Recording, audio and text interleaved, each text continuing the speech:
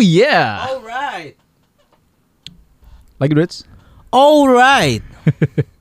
Gue Eda. Gue Mario. Welcome to Duobudjang Podcast. Selamat datang kaula muda di episode yang gue udah gak ngitung lagi. Wow, langsung salah. Bujangers. Bujangers. Sambil makan kacang boy. Lapar gue boy. Ini 115 Brits. Gokil men. Terus berusaha untuk konsisten. Asoy. Kemarin ada Bujangers yang nge-WA gue. Ingat gak lu? Mobil.ku. Iya. Namanya Lintang. Yang Iya, nganterin kita ke Bromo. Gue inget. Nge-WA gue masa dari mobilku nih. Jadi dia ternyata dengerin Duobudjang Podcast. Gue bacain ya. Dia nge-WA ke gue. Bujangers. Hampir gue salah. Hampir. It's okay to be salah man. Because we can correct you. Asay. Aduh. Assalamualaikum. Selamat malam Mas Eda. Waalaikumsalam. Biar lebih Jawa ya. Masih ingat gak Mas saya yang nemenin ke Bromo waktu itu? Oh ya, ini lagi perjalanan dari Jogja. Habis antar mobil mau balik ke Surabaya naik bus. Biasanya sih tidur di bus. Tapi gara-gara dengerin podcast DB, malah keseruan jadi gak bisa tidur. Ada beberapa poin yang pengen aku kasih tahu Mas. Yang pertama, gimana? Enak juga denger kriuk. Ini lo ya, kacang. Sambil nyemil Bujangers, enak. Sorry ya kalau Kacang apa tuh? Kacang disco Bali. Original, oleh-oleh Bali. Bukan Bali. Kecak mama. Kecak mama. Oke. Poin pertama, gimana cara nge-manage waktu untuk apartemen Eda, Duobudjang, Dead Bachelors, siaran, keluarga, dan kehidupan pribadi? Problemnya Lintang, bisa fokus ke beberapa atau salah satu, tapi pasti ada juga yang gak kurus. Udah berjalan setahun, masih tetap gini. Poin kedua, gimana cara konsisten menjadi admin dan membuat postingan untuk IG Duobudjang, Dead Bachelors, dan IG pribadi? Problem is, kalau Lintang, aku ada IG jualan, ada transportasi dan paket wisata. Beda ID. Harusnya kan update tiap hari biar kunjungan profilnya tinggi. Ya memang malam kayak gini udah punya rencana sedemikian rupa, tapi nanti bangun tidur, rencana itu berantakan bahkan gak jadi dilakukan karena satu dan lain hal. Payah kan? So diganggu malam-malam ya Mas, karena habis dengerin podcastnya terinspirasi oleh Eda The Best Thinker, jadi pengen bisa bagi waktu juga. Please bales ya, atau dibikinin podcastnya, seperti banyak yang membutuhkan juga, terutama pemuda yang bikin startup bisnis. Thank you Mas, sukses. Terus gue ingat Brits, sebenarnya ini pertanyaannya menarik sih. Karena sebenarnya semua orang pasti pengen tahu gitu kan time management lo tuh gimana, orang-orang sukses. Tapi gue ada poin yang tiba-tiba muncul di otak gue. Gue tuh bisa ngatur waktu dengan baik karena satu hal tuh nggak, gue nggak pernah nongkrong. Jadi, nih, Terima kasih untuk kejujuran lu, Da. Gue bilang ke Nabil juga karena dia tiba-tiba nanya, "Kalau tuh gimana sih manage waktu lu? Lu bisa nonton ini, lu bisa update itu apa." Saya gue bilang, dan gue ada tambahan satu buat Nabil. Oke, pertama gue nggak nongkrong, yang kedua gue nggak ngerokok. Karena kayaknya separuh hidup lo habiskan tuh buat ngerokok. Ini no disrespect buat orang-orang yang ngerokok ya. Karena menurut gue sebats tuh kayak ngabisin waktu, walaupun kadang lo bertukar ide juga untuk ngobrol gitu. Tapi ada benernya juga sih, Da. Iya kayak gitu. Jadi gue nggak nongkrong, gue nggak ngerokok. Udah, as simple as that.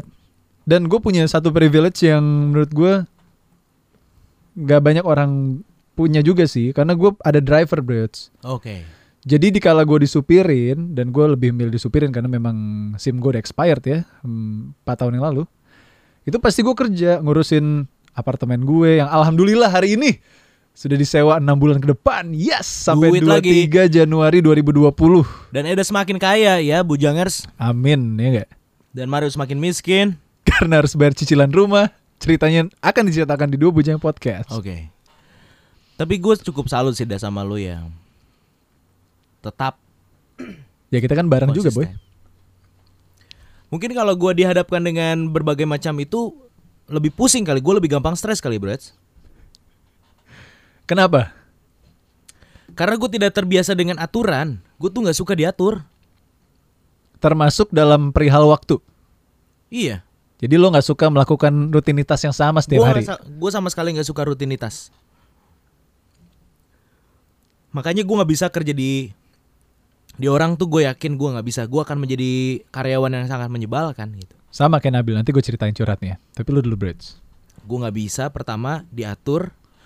Gue gak tahu. Kayaknya itu sifat jelek. Tapi gue gak peduli.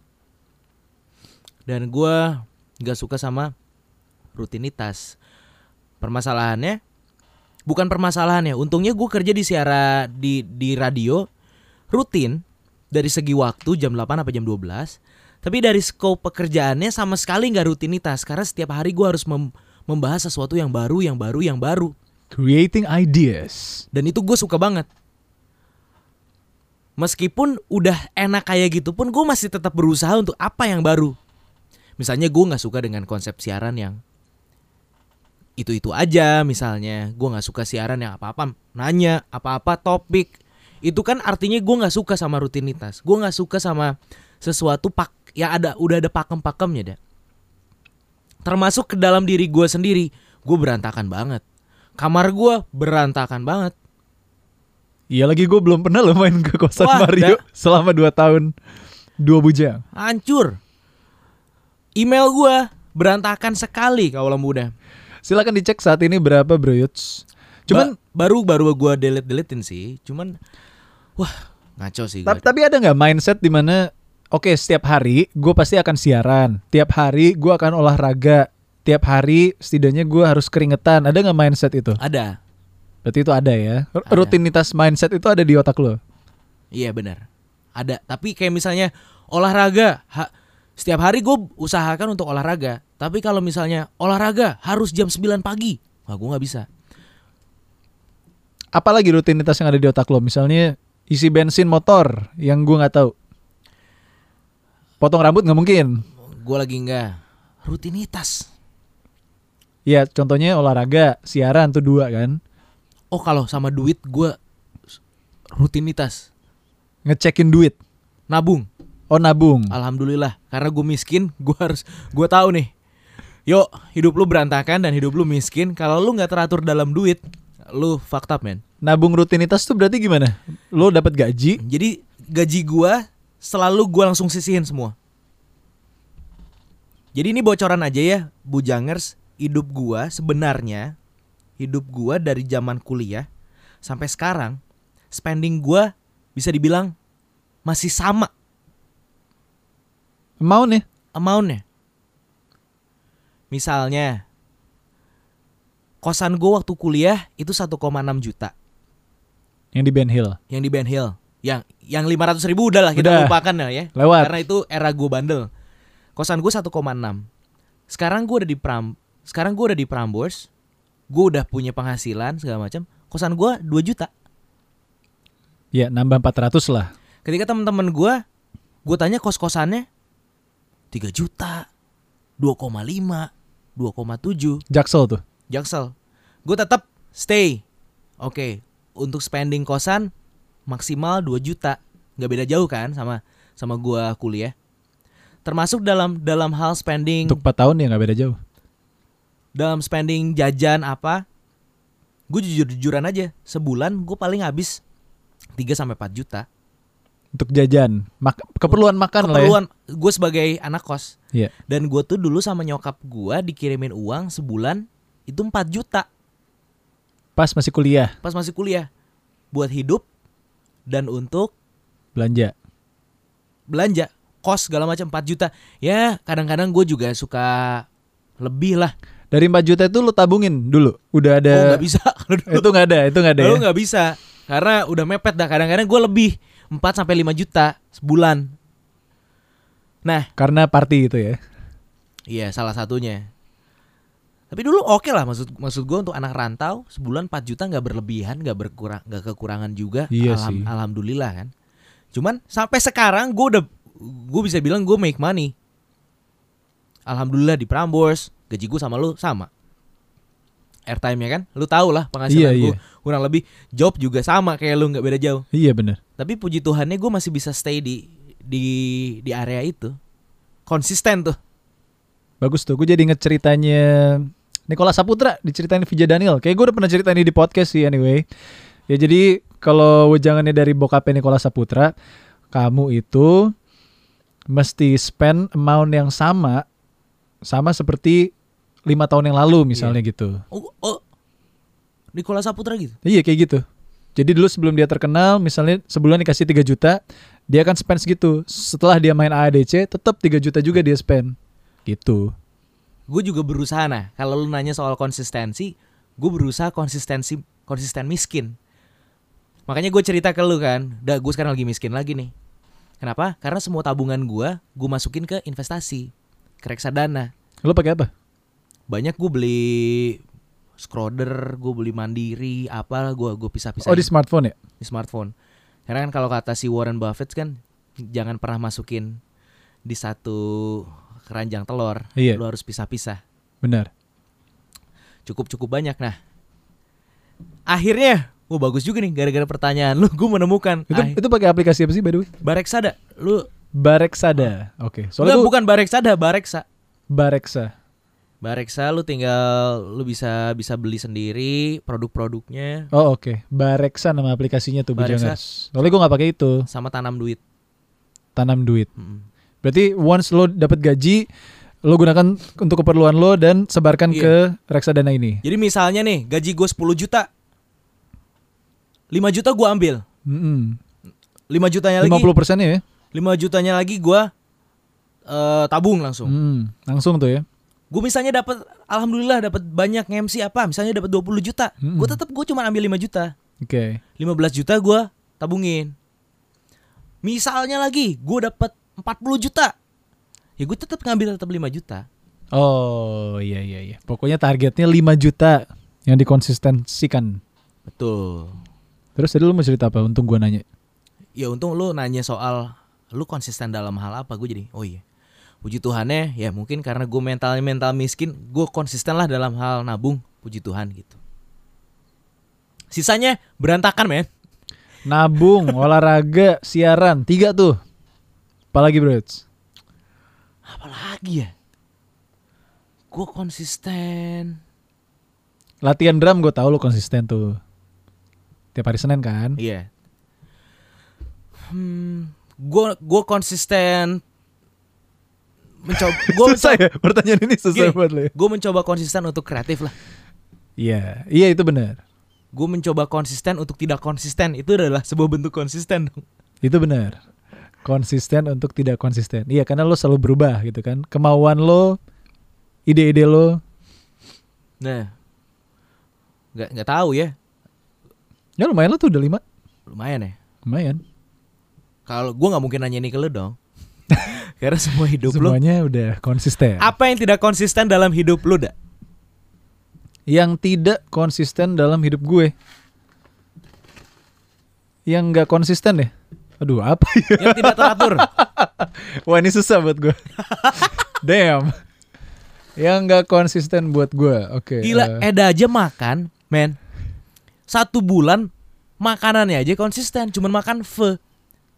Di dunia ini mana lagi yang kayak lu dah? Nggak ada. Ada pasti ada sih bro ya. Nggak masalahnya sampai menu makanan lu harus konsisten kan gila. Oh iya. Karena alasannya gue makan pho kenapa? Gue menemukan setiap gue makan itu menu yang sangat sehat buat gue dan low in carbs juga karena sebenarnya itu kan bihun tipis dari Vietnam kan. Dan pas di serve itu si bihun, si kuah sama si daging udah campur jadi satu. Lo ditambah lagi sayur-sayuran Vietnam itu ada bawang, ada jeruk nipis, ada mint, ada beberapa sayur lagi itu dimasukin bro. Nah gue entah kenapa tiap makan itu sebelum siaran enak banget tenggorokan gue dan mood gue.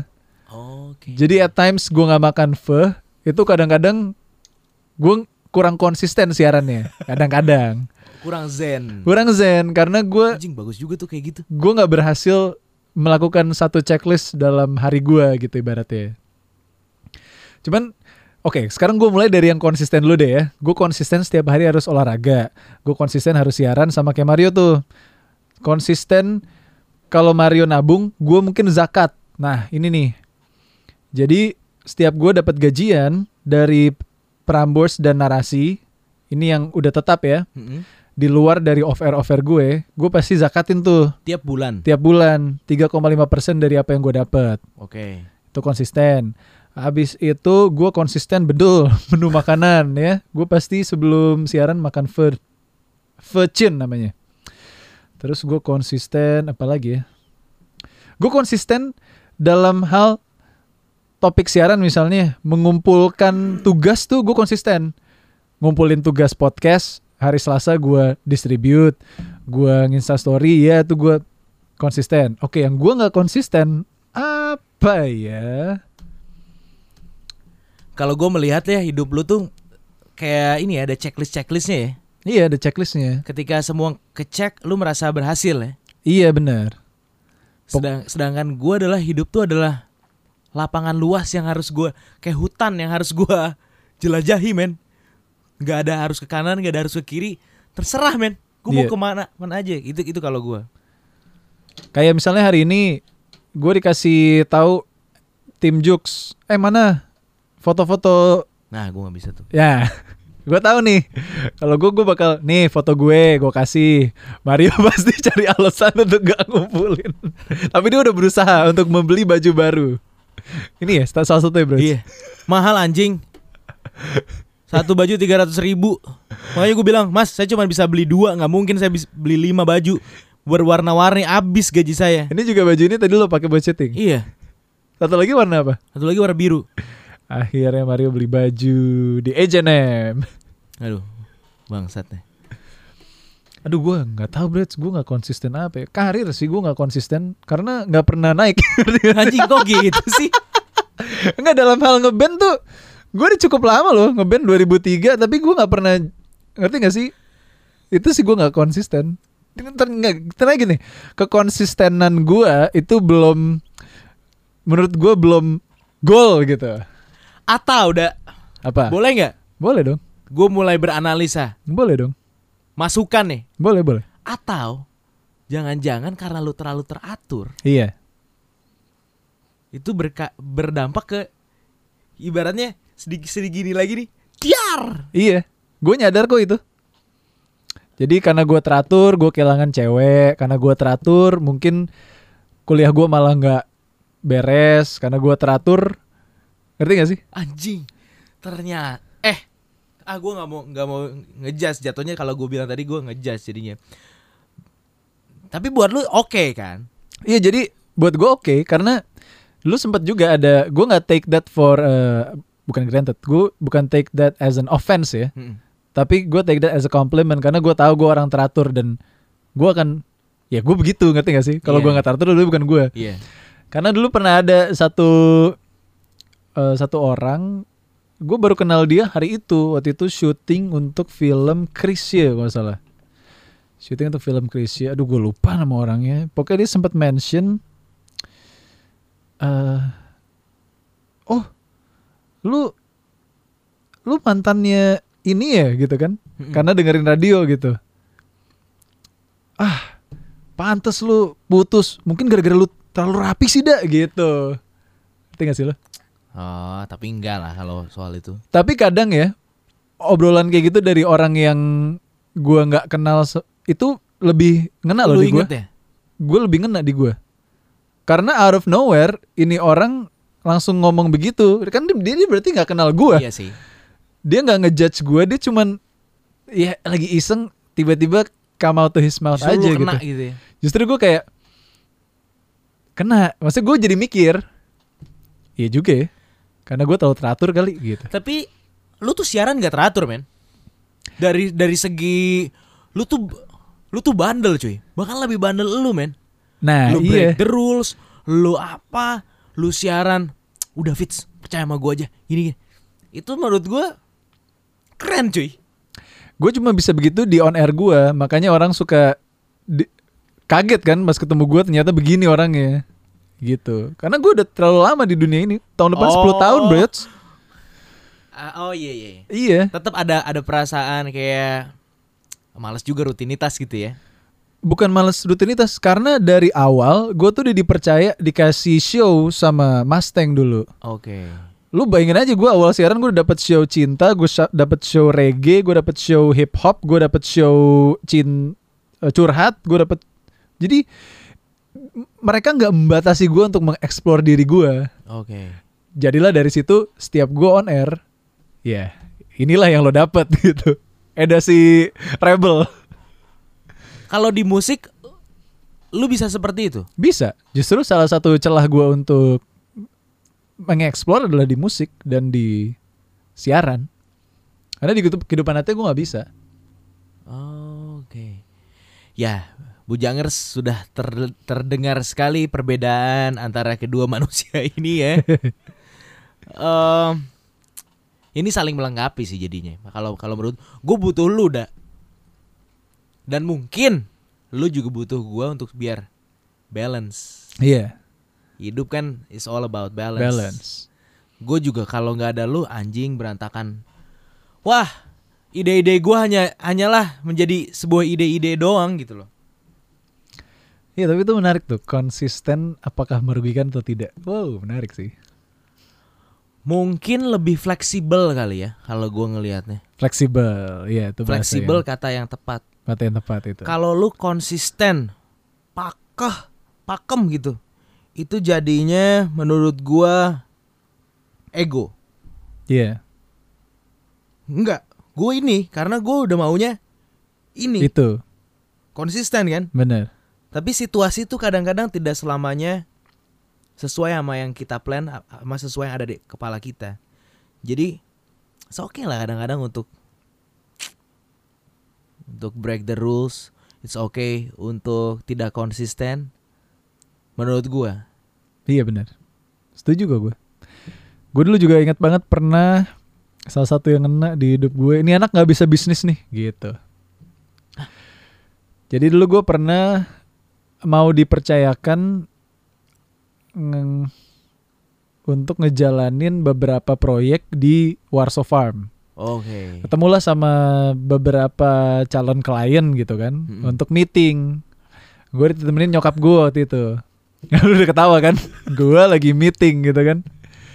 Lo kan tahu kan kalau gue meeting pasti gue keep a straight face gitu loh. Iya. Itu fleksibel kata yang tepat karena gue orangnya nggak bisa fleksibel. Lo nggak bisa basa-basi sama gue. Lo nggak bisa ngenakin gue lah. Iya.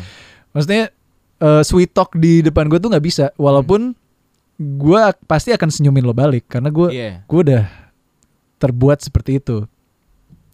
Gue pasti akan senyumin lo balik. Cuman mungkin pas meeting tuker pikiran atau gimana, dia ngelihat gue tuh nggak fleksibel orangnya, kaku gitu. Gimana sih kayak nonton Walter White di Breaking Bad kan kaku banget gitu kan? Wah ini orang nggak bisa. Terus akhirnya muncullah tuh omongan itu. Sama tuh keadaannya dari stranger yang nggak deket sama gue, tiba-tiba oh berarti ini honest opinion nih. Terus saat itu gue mikir, ya mungkin memang gue orangnya kaku gitu. Tapi bukan berarti gue nggak bisa bisnis gitu. Ya mungkin itu salah satu hal yang akhirnya gue ngambil sekolah bisnis.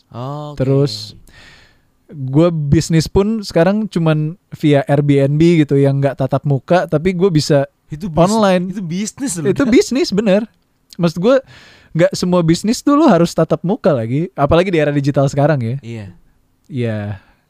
Ya mungkin itu salah satu rebelness gue yang akhirnya gue ngambil sekolah bisnis and stuff. Anjing, tapi lu ngebalikin itu dengan cara yang sangat elegan sih. Ya karena gue nggak bisa ngebalikin orang. Gue nggak suka bro, berdebat tuh gue nggak suka. Bukan di kamus gue asli deh. Jadi kalau suatu saat gue tuh ditinggalkan orang karena, atau gue ninggalin orang karena gue nggak ngomong atau nggak bisa debat, karena gue nggak bisa. Ngerti nggak sih? Ya itu salah satu ini sih time bomb gue. Ini pantesan orang-orang kayak lu tuh orang-orang paling sedikit di dunia ini. Anjing dah, sumpah unik banget sih. Gue kalau digituin ya, gue balikin. Pasti lo balikin kan? Bapak meremehkan saya. Aku nggak bisa tuh. Gue nggak bisa. Gue pernah jadi mau dikenalin sama cewek lah, sampai akhirnya saudara gue ini yang dokter tuh harus buat resume lah tentang gue. Kan dia dokter kan, jadi analytical banget nih. Gue udah lupa sih emailnya apa. Tapi ada satu momen yang dia tulis, Eda itu ada bahasa dokternya gue lupa, sanguinis atau apa gitu, personality. Pragmatis, koleris, sanguin lu nggak mungkin sanguin gitu kan? Itu gue. Sanguin tuh yang kayak Ilyas lo gitu ya. Nah gue ada satu lah, pokoknya dia yang kalau ada perdebatan menghindari konflik. Pasti ibu gitu. Pragmatis. Menghindari konflik, bener. Mahatma Gandhi banget boy. Nah balik lagi nih. Ya ternyata Ya gue setuju kalau konsisten itu nggak selalu baik. Contoh kasusnya gue. Anjing, seru nih. Seru kan? Bagus nih. Ini udah mulai seru di setengah jam. Oke, gini dah. Masalahnya kita hidup di dunia, di society yang kayaknya membuat pattern nih. Yang kayaknya lu kalau mau bisnis, ya lu harus yang karakter pebisnis yang hebat adalah yang seperti ini. Stereotypical ya. Lu kalau mau jadi seniman, lu harus yang seperti ini. Lu kalau mau jadi scientist, lu harus yang seperti ini. Iya, benar. Nah, pertanyaannya adalah apakah kita harus fit the box atau kita bisa menjadi that box tanpa harus ngerti gak sih, Da? Iya, ngerti gue, ngerti. Jawabannya ada di mana nih? Gue jadi bingung. Masa orang yang kayak lu nggak boleh berbisnis dan tidak bisa sukses gitu? Iya. Apakah lu kalau mau jadi pembisnis yang sukses harus yang fleksibel? Nah, gue jadi mulai hati-hati nih dalam nasihat, bukan nasehatin orang, hati-hati dalam ngasih opini ke orang lain karena orang tuh unik-unik, men. Iya, benar. Kepala gue sama kepala lu aja udah beda banget. Jadi gue nggak bisa. Lu tuh gaul dong. Misalnya ya, iya. Lu sama musisi tuh harus gaul dong, nongkrong. Iya. Apa? Karena tadi gue ngobrol sama Mas Adip pun. Oh iya, Mas Adip. Gue nanya, kenapa Fist itu bisa naik banget? Fist dan Hindia. Dia bilang apa? Penasaran gue. Pertama, itu orang yang sama ya, Fist sama Hindia. Pertama orang dibaliknya keren, bahaya dia bilang, Petra Sihombing. Kedua, lagi kosong sekarang. Sorry ya Bujangers, ini ngomongnya loncat-loncat tapi lu akan menemukan ujung yang sama. Benang merah. Kedua, lagi kosong. Audiens sekarang lagi butuh idola baru. Bara Suara, sorry to say, albumnya flop. Iya benar, sayang ya. Ya meskipun menurut gue tetap keren-keren aja sih. Benar. KPR, orang udah mulai jenuh. Iya. Karena apa yang disajikan KPR, kelompok penerbang roket. Lu udah kebayang akan seperti apa. Mereka butuh lagu baru. Tasyura, sayang. Kenapa? Karena dia bikin live recording dulu, baru dia ke musik. Orang belum siap. Iya benar. Musisi Indo belum penikmat musik. Orang belum dapat hatinya. Iya. Harusnya audio dulu, baru lu bikin live recording. Salah ya. Fist tepat. Kenapa? Karena dia punya gabungan dari KPR dan Bara Suara dan itu semua. Iya sih benar. Dan ketolong sama karena mereka bergaul dan itu setuju. Dan itu Baskara berhasil sekali sekarang. Lu lihat tongkrongan Fist. Sama anak-anak Double Deer kan. Geng-gengnya siapa aja. Dan itu akan menjadi cross audience. Iya benar. Dan itu yang bikin cepet. Dalam hati gue, harus ya. Apakah itu jadi keharusan gitu loh, Da? Iya. Gue jadi bingung nih. Kalau misalnya gue memaksa untuk seperti itu, berarti gue membohongi diri gue dong. Gue aja ada orang yang kayak gue belum tentu bisa segaul. Bukan gaul dalam hal swag atau ini ngegaul ya, bersosialisasi. Iya. Apalagi lu gitu loh, Da. Gue langsung mikir anjing, vokalis gue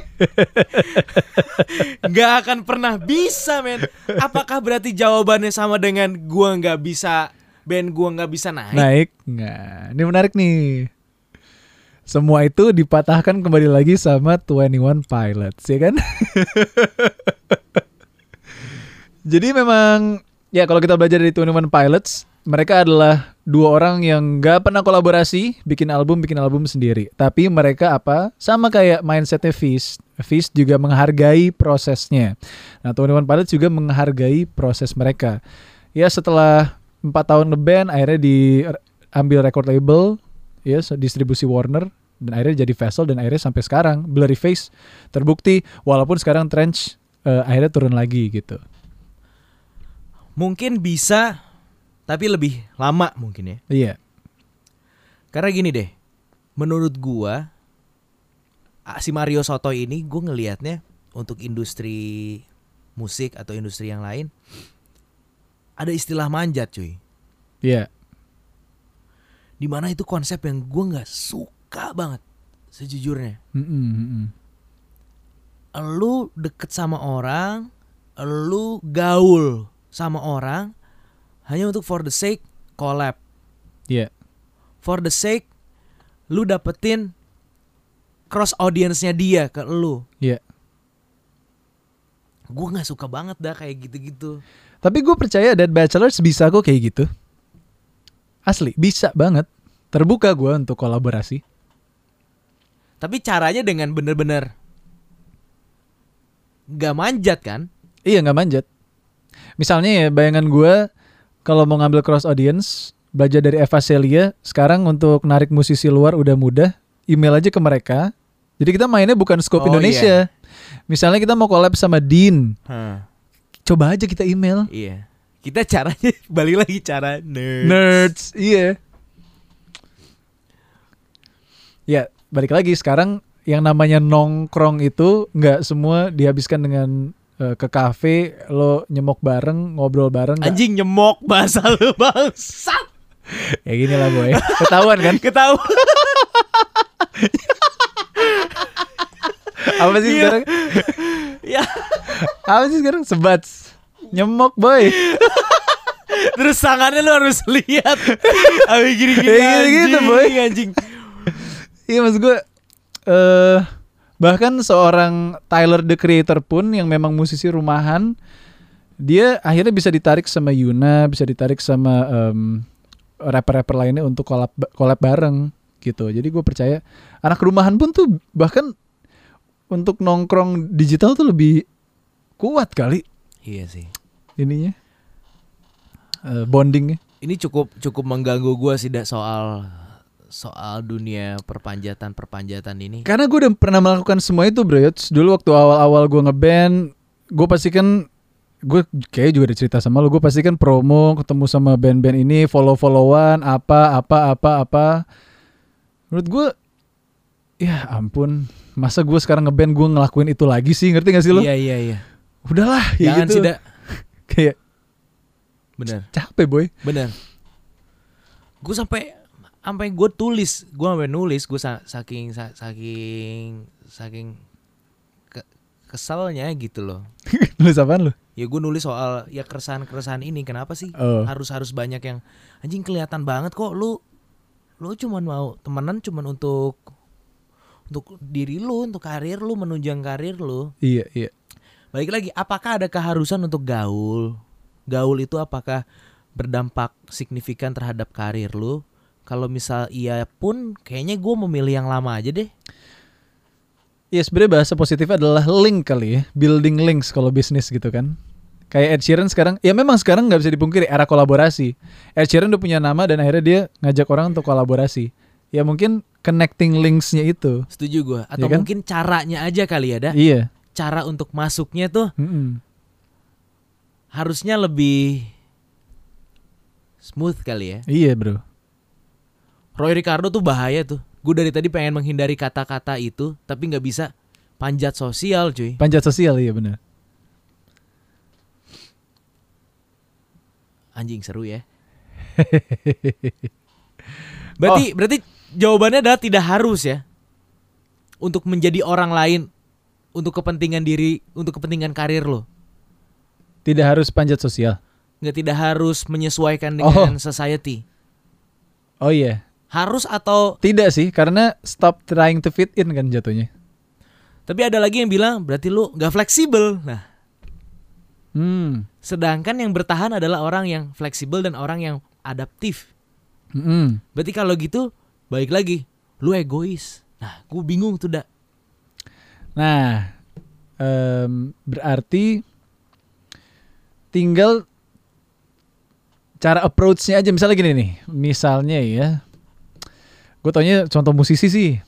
Oke, gak apa-apa. Misalnya ada Bruno Mars dan ada Zayn. Bruno Mars adalah tipe superstar, stereotype ya kan.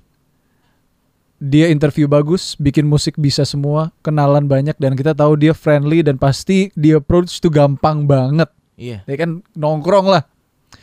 Tapi di satu sisi ada juga yang nggak fleksibel. Zayn Malik misalnya, sangat tertutup, cuman hidup karena gosip sama Gigi Hadid, nggak mau tampil live. Bahkan punya single Pillow Talk, dia nggak pernah nyanyiin itu live. Interview cuman mau di majalah. Nggak, jarang gitu kan lu ngelihat Zayn 2019 mana video interview. Nah berarti kan kita nggak harus menjadi Bruno Mars, tapi Zayn bisa dapat a whole new world gitu.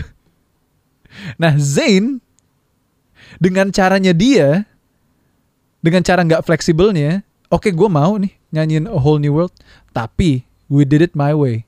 Gue mau vokalannya begini. Gue yakin itu Zayn sih. Bikin beatnya begini, cara nyanyinya gini. Ngerti gak sih lo? Makanya gak naik. Ngerti gak sih? Tapi bukan Bruno Mars, Zayn yang ngisi a whole new world. Ngerti gak sih? Memang ada, gue yakin ada perannya sih. Jadi gini, kalau memang lo adalah tipe orang yang fake it till you make it, ya silahkan. Karena gue gak akan milih jalan itu. Gue gak bisa. Gue gak capable. Ngerti gak sih? Anjing bagus. Silakan wakili gue. Akhirnya nggak ada yang salah dan nggak ada yang benar ya di sini. Iya. Balik lagi, seberapa inginkah lo untuk menggapai mimpi itu? Mungkin. Nggak juga deng. Anjing susah sih ini, berat. Ini masalah harga diri. Iya. Dan mengetahui diri lo siapa. Masalah idealisme, karakter. Anjing susah sih. Misalnya gini deh, Zayn Malik kalau misalnya dia dulu idealis seperti ini, dia nggak bisa ada di poin ini men. Gak akan ada One Direction. Bener, kalau dia udah tertutup ya. Iya. Tapi dia akhirnya mau fleksibel kan. Oke gue di Wandi tapi gue gak nari ya. Angkat aja dulu Brits. Halo. Iya. Ini aku lagi podcast dulu. Iya. Boleh kalau, tapi aku bawa Ayu. Jadi konvoy ya. Buset. Boleh mau makan. Nyemok di wah. Apa aja deh. Nyemok di ruang tengah si Hafid nih dimarahin nih. Tadi udah Sanki. Nggak boleh nih nyemok di ruang tengah. Ya udah gue cek aja. Foto masukin ya. Grup. Bisa ini nih. Ini setengah jam lagi kok. Aduh. Oke.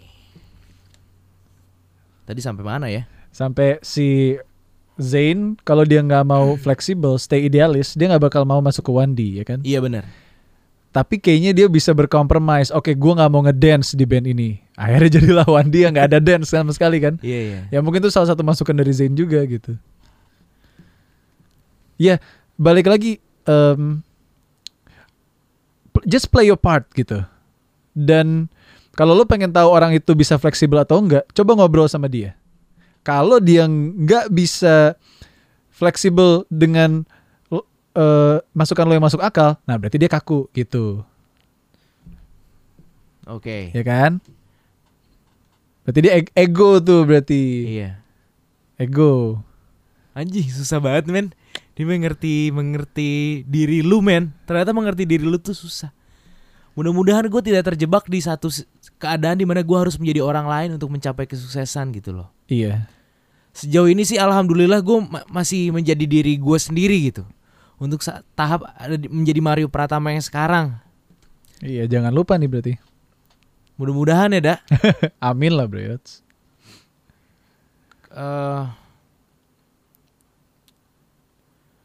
Ya keren juga ya si Zayn Malik ya sebenarnya. Ngerti kan lo?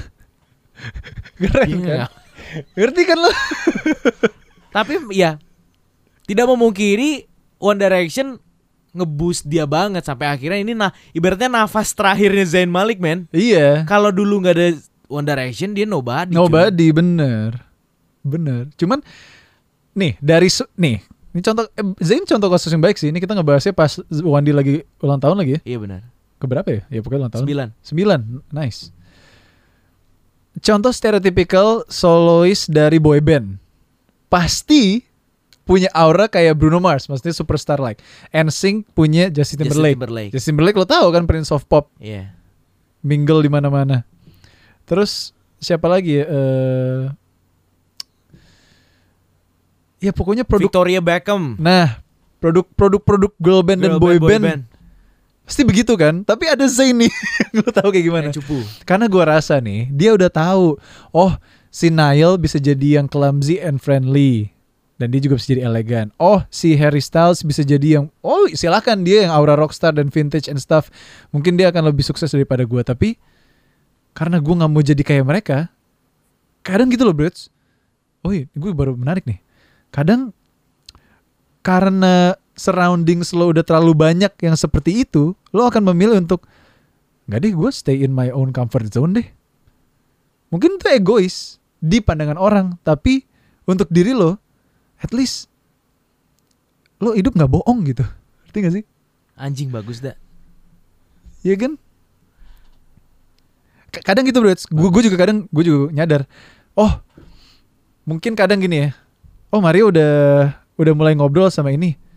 Udahlah gue mending istirahat aja deh.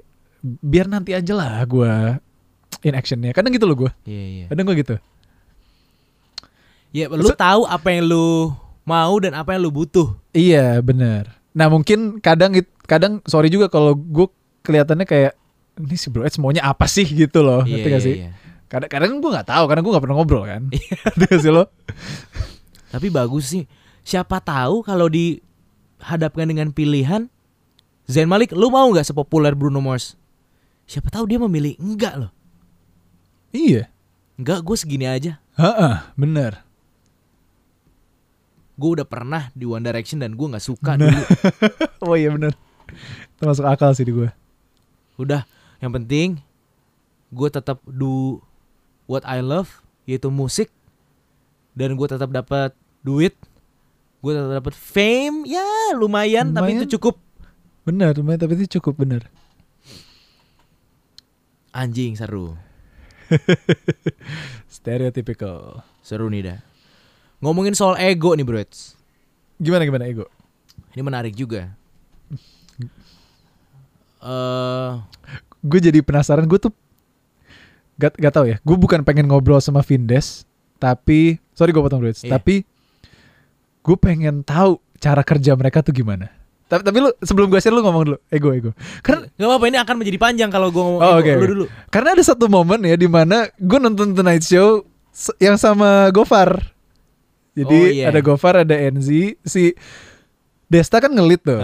Ya ada momennya Desta ngelit lah. Tapi Vincent bener-bener diem bro kayak. Dan gue kayak wah ini gue. Ngerti gak sih lo? Ada satu part juga gue nonton kayak si Vincent lagi nge-absurd gitu. Terus si Destanya gue ngeliat anjing, gue juga akan reaksi yang sama kayak lu Kak Desta. Oh gitu. Aduh kurang ya. Apaan sih? Oh gitu ya? Keganggu gitu. Oh keganggu ya? Keganggu beneran. Di Tonight Show? Iya. Nggak, karena gue tahu Desta dan lu itu mewakili orang awam yang ngerti gak sih? Yang lihat itu tuh aneh gitu. Iya, itu suara hati lah gitu. Ya, tapi gue tahu itu episode yang mana bagus juga ya. Dan gue ya nggak tahu ya, gue nggak mencoba menyamakan Vindes gitu. Tapi ya, lo tahu kan Desta tuh social media wise aja, ngerti gak sih? Dia tuh kenal semua Vincent isi cuma foto, ngerti gak sih? Iya.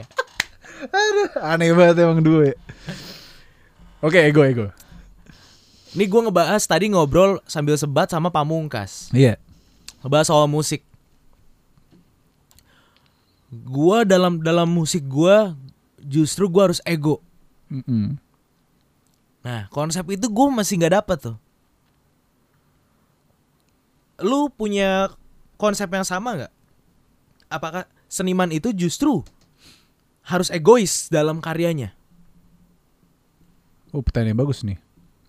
Karena kan tidak. Tadi kita kan ngebahas soal konsistensi. Ternyata konsistensi yang image-nya baik ternyata tidak selamanya baik. Sekarang kita ngebahas soal ego. Ego itu image-nya negatif. Apakah ego ini bisa jadi positif? Iya. Nah, kalau dalam berkarya, apakah benar kita tuh harus egois? Ya sebenarnya kalau kita bahas si ego ini, benar kalimatnya negatif. Tapi kalau kita ngomongin soal ego itu kan adalah keinginan kan. Nah keinginan itu biasanya positif. Tergantung lo mau ngeliatnya di mana nih. biasanya yang bikin ego itu negatif adalah kalau menurut gue karena si karya itu sendiri, apalagi Pamungkas, dia produce, dia nulis, dia main semua instrumentasinya dia sendiri. Itu benar-benar satu lagu utuh atau satu album utuh yang itu hasil tangannya dia. Nah, karena itu karyanya dia, jadi cuma dia yang tahu. Dari karya itulah ego itu disalurkan ke tubuhnya dia. Oke. Jadi karya itu adalah media yang ngelahirin ego ke Pamungkas. Berarti dia dibudaki oleh karyanya sendiri. Itu apa yang gue bisa lihat ya. Yeah. Nah, sekali lagi apakah itu buruk atau enggak? Kalau menurut Pamungkas baik kan?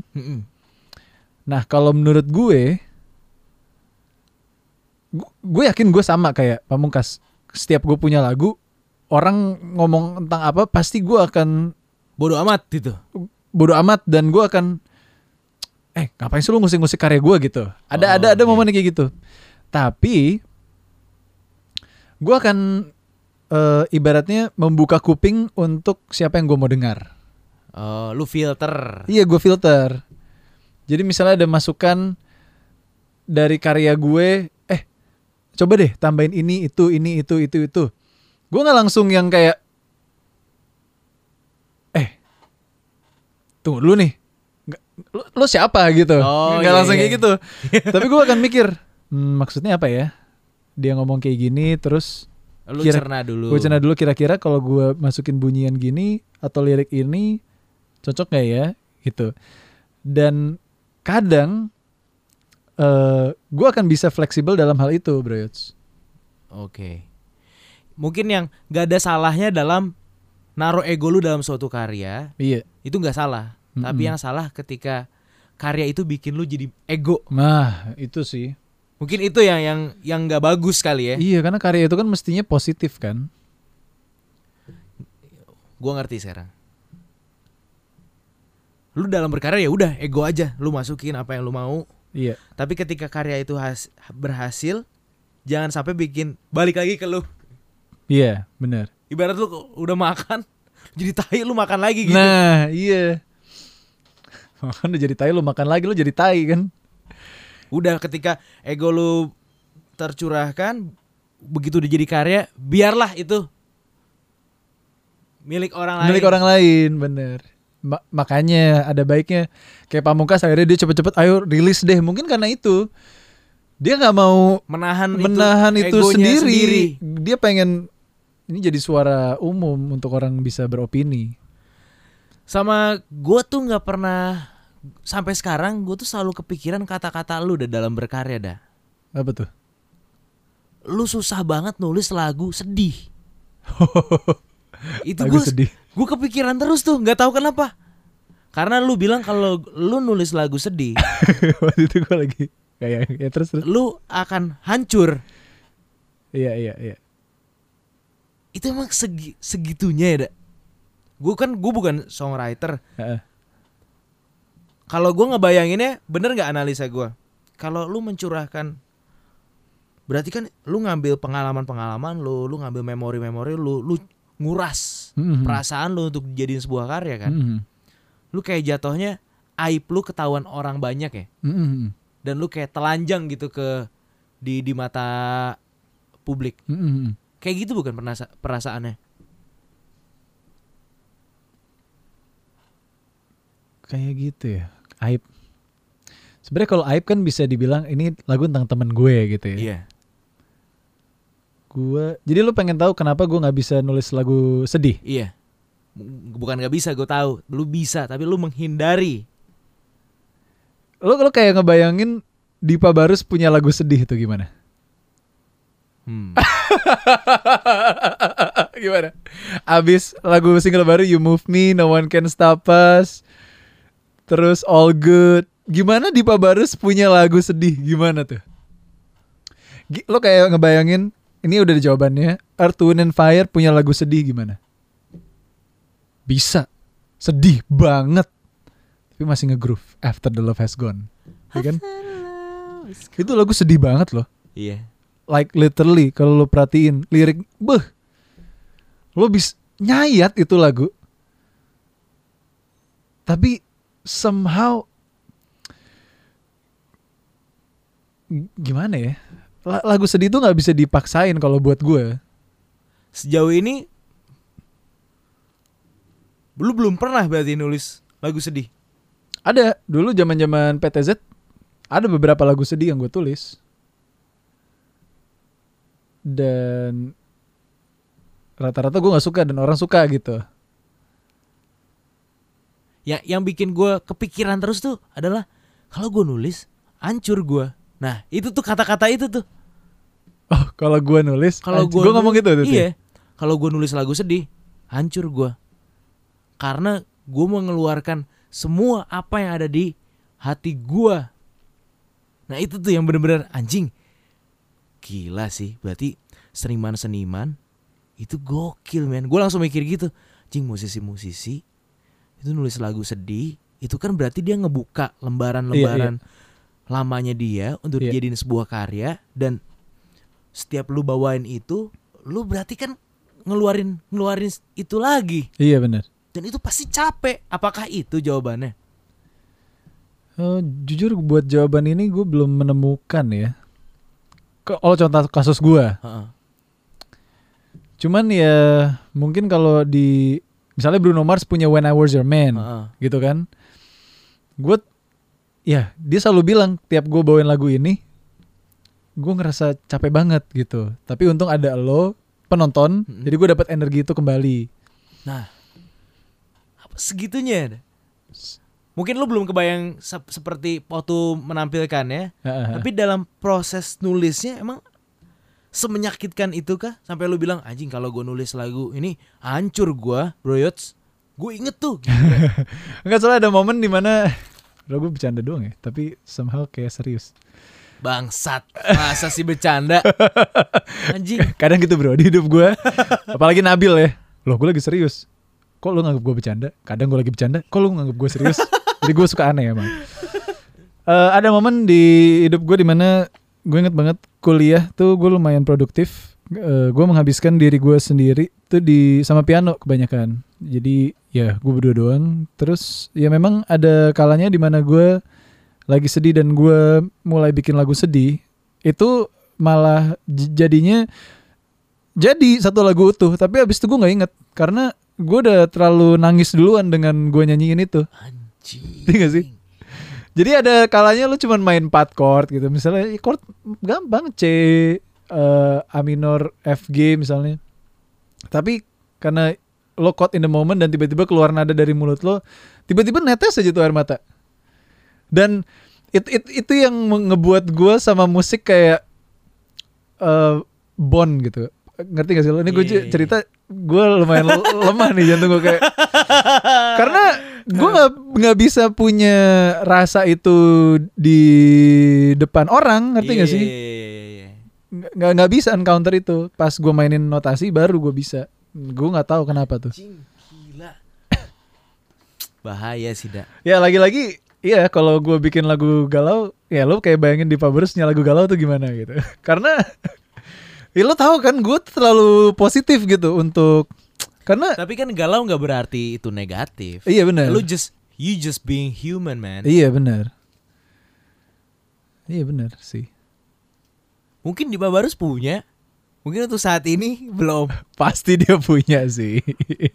Ih bagus tuh. Tanya ke dia, lu tuh punya lagu ballad gak sih? Anjing ya. Aduh.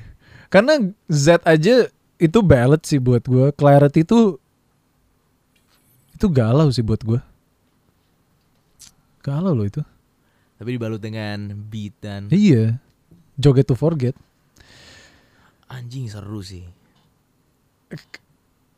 Ya itu lagi pilihan di awal tadi.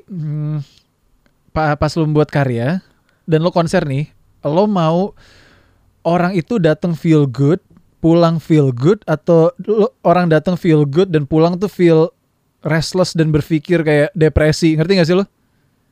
Lo mau jadi yang mana gitu? Gue memilih untuk ya gue positif. Iya feel good dan go home good gitu. Bahkan atau mungkin kadang-kadang musik yang galau atau menyayat-nyayat itu tujuannya bukan untuk feel gloomy atau apa, cuman feel the same. Iya, feel the relate. same. Itu gue Gitu rasakan sih. pas nonton Adele waktu lagu terakhir. Oh ternyata galau itu nggak selalu lo pulang dengan hati yang galau ya. Iya. Karena pas orang semua satu stadion nyanyi Someone Like You tuh, wah anjing nih emang nih. Karena menurut gue pertama kali ada lagu diciptakan, yang nyiptain itu dalam kondisi sedih. Iya pasti. Menurut gue. Yesterday aja lagu The Beatles yang paling banyak di cover kan. Lagu-lagu awal mungkin zaman-zaman dulu. Ada pujangga nih mungkin habis putus cinta. Lagu. Mungkin ya ini juga jadi menarik nih perdebatan. Lagu pertama kali yang diciptakan itu lagu sedih Iya. atau lagu worship. Atau mungkin worship. Bisa. Karena kultusan ya kalau kata Sal ya. Kagum gitu, rasa kagum. Ya soalnya kayak gue menemukan beberapa komposer piano kayak Debussy atau Beethoven gitu. Itu kan karena rasa kagum sama bulan rata-rata kalau mereka nggak tahu kenapa. Moonlight Sonata biasa kan kayak gitu-gitu kan. Rata-rata tuh bulan boy. Jadi kayak mungkin karena haru ngeliat bulan inget pacarnya, terus akhirnya jadi lagu gitu. Seru. For Alice yoi. Seru banget podcast hari ini. Ngebahas sesuatu yang dinilai baik ternyata tidak selamanya baik. Iya. Dan sesuatu yang tidak baik ternyata tidak selamanya jelek gitu. Karena udah terbukti nih ya, gue yang dari konsisten nih. Akhirnya apa? Gue kuliah kelamaan 6 tahun S1 kan. Gue yang punya. Lu bisa kuliah lama gara-gara konsisten tuh gue bingung loh. Kuliah lama gara-gara konsisten. Konsisten ngapain dulu? Konsisten belajar. Main musik. Oh iya bener ya kan? Iya, Gue kuliah musik. Karena gue konsisten main musik. Iya, tapi gue gak meninggalkan kuliah itu. Kalau Kevin kan memilih untuk meninggalkan. Iya. Karena dia udah iya, gede. Iya. Nah mungkin gue gak dikasih gede. Karena ya, lu nikmatin prosesnya aja dah. Iya, Gitu ngerti gak sih? Gue kuliah lama nih. Terus gue target nikah umur 25 juga. Gue selalu, ya gak mau selalu sih, tapi gagal. Ngerti gak sih? Love life gue, school love gue itu berantakan buat gue ya. Yang konsisten apa segala. Dan ya terutama karir itu, gue gak pernah mencapai apa yang gue mau. Karena belum. Gitu. Dead Bachelors nih. Ya atau mungkin udah, dan gue gak sadar. Intinya fleksibel sih lebih tepat. Open minded sih, Iya. benar. Itu jangan yang Om Adi kasih tuh sebelum bikin retros. Be open minded. Sisi itu harus open minded. Anjing, berarti itu mematahkan musisi itu harus ego. Loh, ego tapi bisa open minded juga dong. Oh iya benar. Nih, kalau musisi ego bro, gue yakin dia gak bakal ngerilis karyanya buat dia sendiri aja. Gue yakin. Iya sih. Gue yakin. Karena gue cukup sensitif dengan kata-kata egois nih. Ego. Karena gue pernah dibilang sama bos gue tuh ego. Karena gue pengen membangun show ini lebih besar. Oh itu kena di lo. Iya, ini cukup personal buat gue kata-kata ego. Iya. Jadi gue menganggap ego itu sangat negatif. Iya benar, ego itu negatif. Padahal tujuan gue kan pengen bikin show gue lebih baik. Tapi kenapa ini disebut ego? Nah berarti itu cara ngobrol yang gak tepat. Nah jadi gue bingung nih, ego ini sebenarnya baik. Bener kalau gue pengen bikin show udah normal nih, udah running, tapi gue pengen lebih, itu ego. Bener kan? Iya. Tapi dari sudut pandang gue gak ada salahnya kok untuk menjadi lebih besar. Iya. Tapi kalau dari sudut pandang orang lain itu ego. Nah itu bener-bener dua hal yang mungkin saat itu maksud ego adalah, ya salah satunya adalah untuk menghentikan lo. Dan lo harus ingat, lo nih di bawah naungan Prambors gitu. Jadi kalau misalnya ada batasan yang lo akan cross itu, ya gak bisa tuh ego lo gitu. Mungkin saat itu. Cuman cara membahasakannya aja mungkin gak baik. Jadi kena di lo. Iya, itu cukup sensitif. Begitu pas tadi si Pamungkas ngomong, justru jadi seniman Harus ego. harus ego. Gue langsung, wow. Apakah ini rumah buat gua? Gue jadi gitu, tapi ya akhirnya open minded itu kata-kata yang bagus sih. Iya, Om Adi the best sih. Itu cuma 2 kata loh waktu meeting retro. Cuman gue kayak anjing bener. Dan orang tuh bisa aja lu atau siapa ngomong open minded gitu. Cuman tiba-tiba Om Adi gitu. Open minded. Gila. Gila men. Thank you Om Adi. Thank you Om Adi, thank you Bujangers, thank you buat tadi mobilku. Oh iya, Lintang ya. Kayaknya tidak terjawab ya Lintang. Karena dipatahkan. Konsisten secukupnya. Iya betul. Be open minded. Dan yang paling penting fleksibel sih. Nice. Bye Bujangers, see you on the next episode.